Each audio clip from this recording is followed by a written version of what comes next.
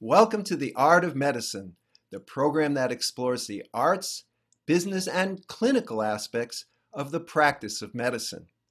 I'm Dr. Andrew Wilner, and today I have a special guest, Justin Allison. Welcome, Justin. Thank you, Dr. Wilner. I just want to, extend tremendous gratitude, obviously, for the opportunity to jump on your show and have a little chat with you today. So I'm excited. I'm fired up to discuss locums and everything that's going on right now. So thank you. Well, thanks for joining me during these difficult and strange times. Well, today we're going to talk about the business of medicine, and part of the business of medicine for physicians is getting a job. And there's about 50,000 physicians in the U.S. now who work locum tenens, as I did for many, many years. And I even published a book about it. It's a pretty interesting topic. And I understand that you're also in the locum tenens industry. So tell me, how did you get there and what is it that you're doing now? I've been in healthcare staffing for, almost 17 years now. So for a very, very long time, got into it super early and focusing on locum tenens specifically now. That is the focus of our company, Aero Locums, and been after it now for several years, and really enjoying working with all the providers and clinicians, the physicians in both advanced practice providers that we work with, and it's growing, especially with the pandemic, but also just generally speaking, locums continues to grow. Like the number you mentioned, 50,000 physicians, that's just going to surge and spike over the coming years, especially the next 5+ years. The forecast, it just has the trajectory going up. So more to come. Well, first of all, let me say that it's April 15th, 2020. Yes. And we are in the midst of this COVID-19 pandemic, which of course is everybody knows about, and it's changing everyone's lives. And so today I thought we could talk about how is it changing the locum tenens industry. You work as basically an agency, right, where you match positions to physicians and advanced practitioners like nurse practitioners. And so there are openings, and you're kind of the in-between person that matches them up. Is that right? That's correct. And so we obviously there's kind of two halves to, right? We have the client side with our hospitals and clinics, and then there is the provider side. So our physicians, our nurse practitioners, MPAs. And so we're the intermediary between the two, if you will. So I've been hearing that there are two stories. One story is physicians are seeing fewer patients, closing their offices, dermatologists, for example, shutting their doors. My mother is in the midst of a dermatologic procedure, and she told me the doctor closed his office. On the other hand, the people in the intensive care unit can't get enough staff. So what are you seeing from the client side? What kind of phone calls are you getting? Yeah, so as a complete side note, it's interesting. So we're headquartered in our office business complex. There's actually a lot of medical offices here. One of them literally right outside across the street is a dermatologist, and they have been shut down for the last 3.5 weeks. So, but what we're seeing, so to go back to a specific moment in time, it was the week ending of March 13th when things really broke loose, I guess, for us here in California. So as a side note, we're headquartered in Northern California, and we focus on the West Coast, California, Oregon, and Washington. And so it was week ending March 13th, and when things really just kind of started getting crazy for us in the locums world and, our business specifically. And we saw an instant surge of emergency medicine physicians, urgent care providers, even family medicine and primary care, right? Those are probably the four initial specialties that we recruit for in our matrix, that we saw just a spike in jobs, right? From clients and clinics that we hadn't seen a job from the last year or two, right? So that was the first week. So it was like, okay, well, this is going to positively impact our business in terms of the demand for providers.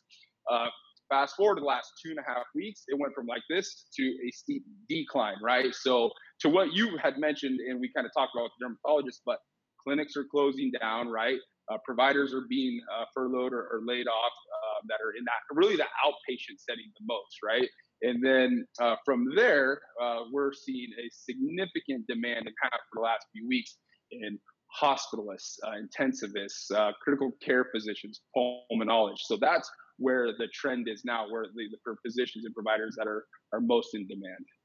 So say I was a internal medicine physician, I've worked as a Yep. hospitalist, I'm a Yep. specialist in pulmonary medicine, and I've got 2 weeks of vacation and I want to help out. If I give you a call, would I have a job opportunity? Yes, and I think that might be a bit of an understatement right now. You probably would have several opportunities, and to couple with that is not only more opportunities for those select specialties. Rates obviously are significantly increased during this pandemic, right? A lot of the which is smart. It's a critical response situation, right, or rapid response, however you want to look at it.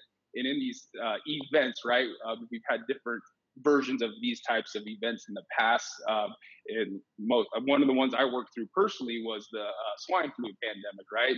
Which we saw also increase in the demand for clinicians at that time too. So yeah. So you're if you are looking like, hey, there's a lot of physicians that they just want to help because that's they're in their DNA, right? That's their whole purpose. Their passion is to help those in need, right? Positively impact the lives of those in need. So if you want to help, right? Or to your point, if like, hey, you know what? I can help, right? I have a week a month here or 2 weeks a month there, and I do want to help. There's a ton of opportunity for those certain specialties right now. Now, one of the big barriers to helping in the past has been licensing and credentialing. Yep. Now, I know there have been changes. They're trying to liberalize that so people can actually get to where they're needed. Have you been able to take advantage of any of those changes? Yeah, so actually, we just sent over just yesterday another batch of providers that are not licensed on the West Coast. So keep in mind, we only place on the West Coast, right? So we just sent over another batch of providers for the EMSA, right? So to get them that temporary recognition for to be able to practice, right? For example, in California, if you have a license in Ohio, you can get approved, and it only takes like 2 to 4 days.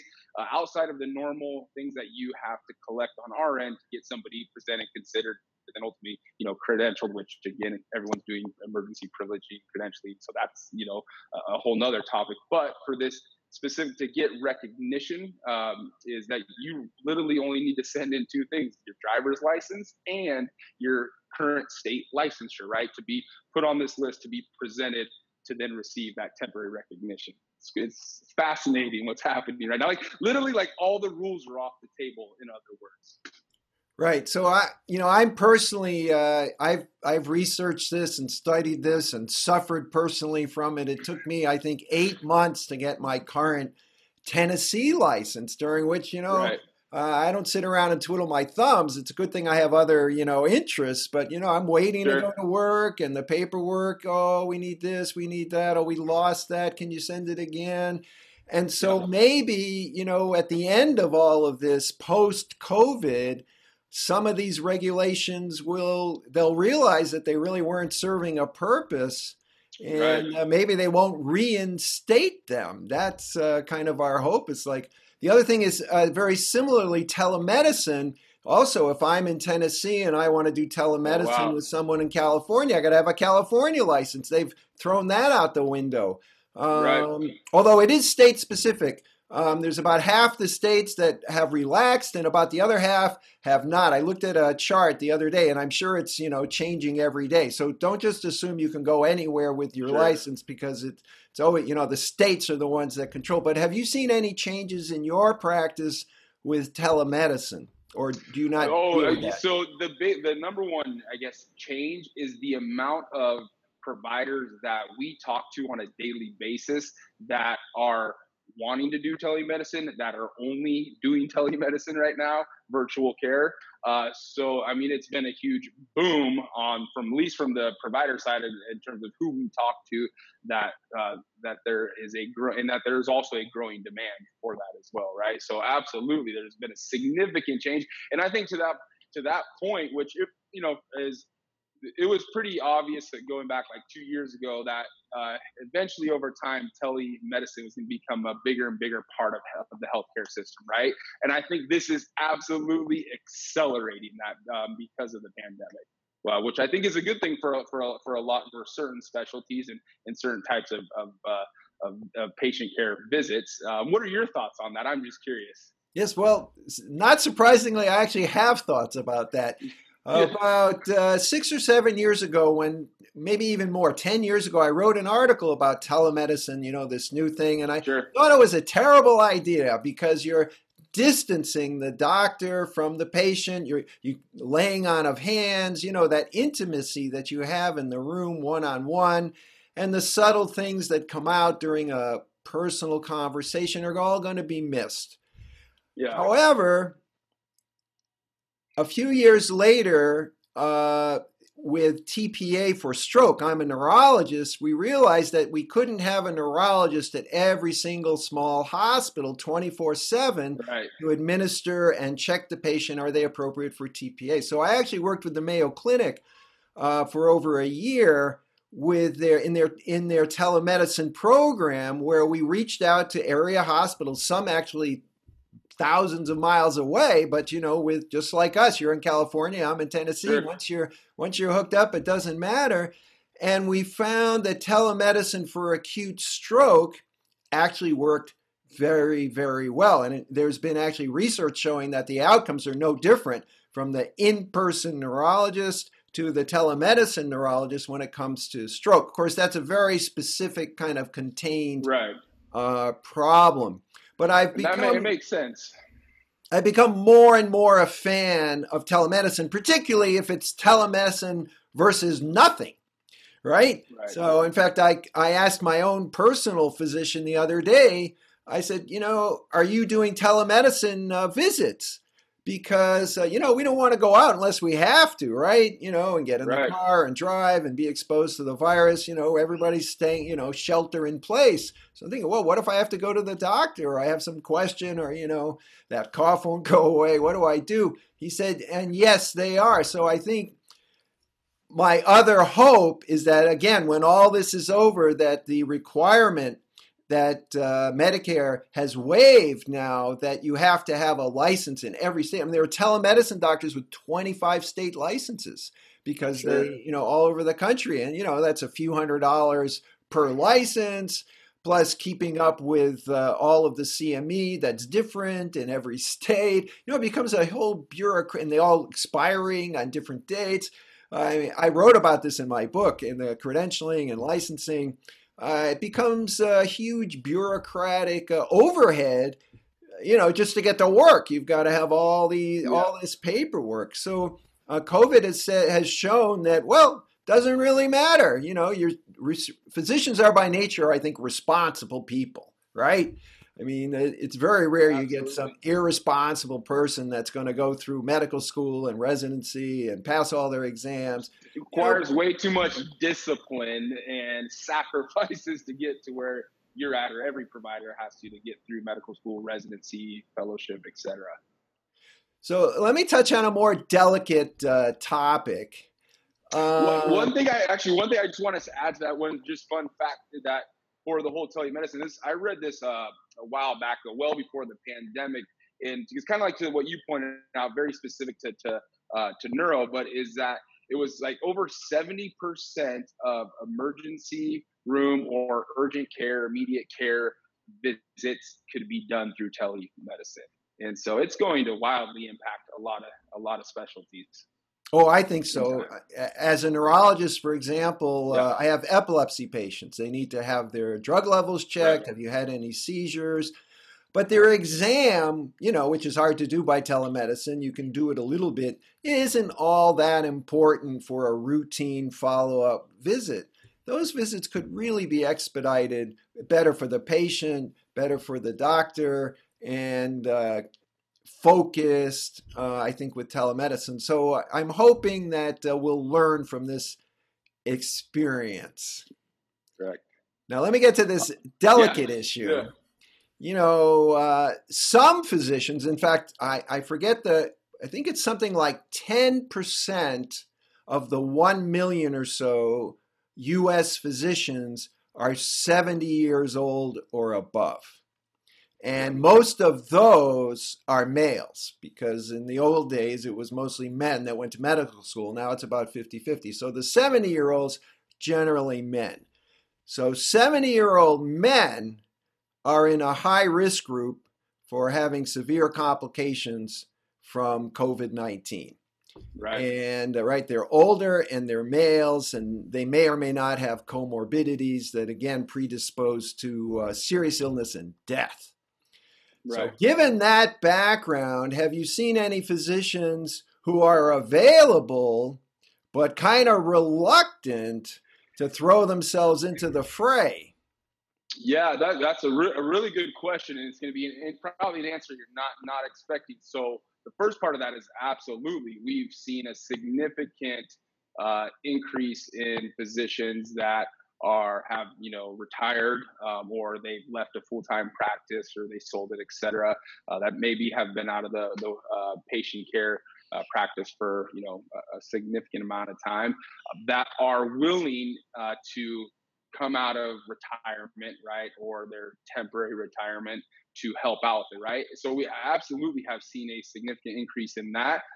Now, the interesting thing about your question is the people that are the providers that are hesitant, or they're reluctant, or they're like straight up like, hey, I don't want to travel. I'm only going to do back to telemedicine because I don't want to expose myself to risk to this virus.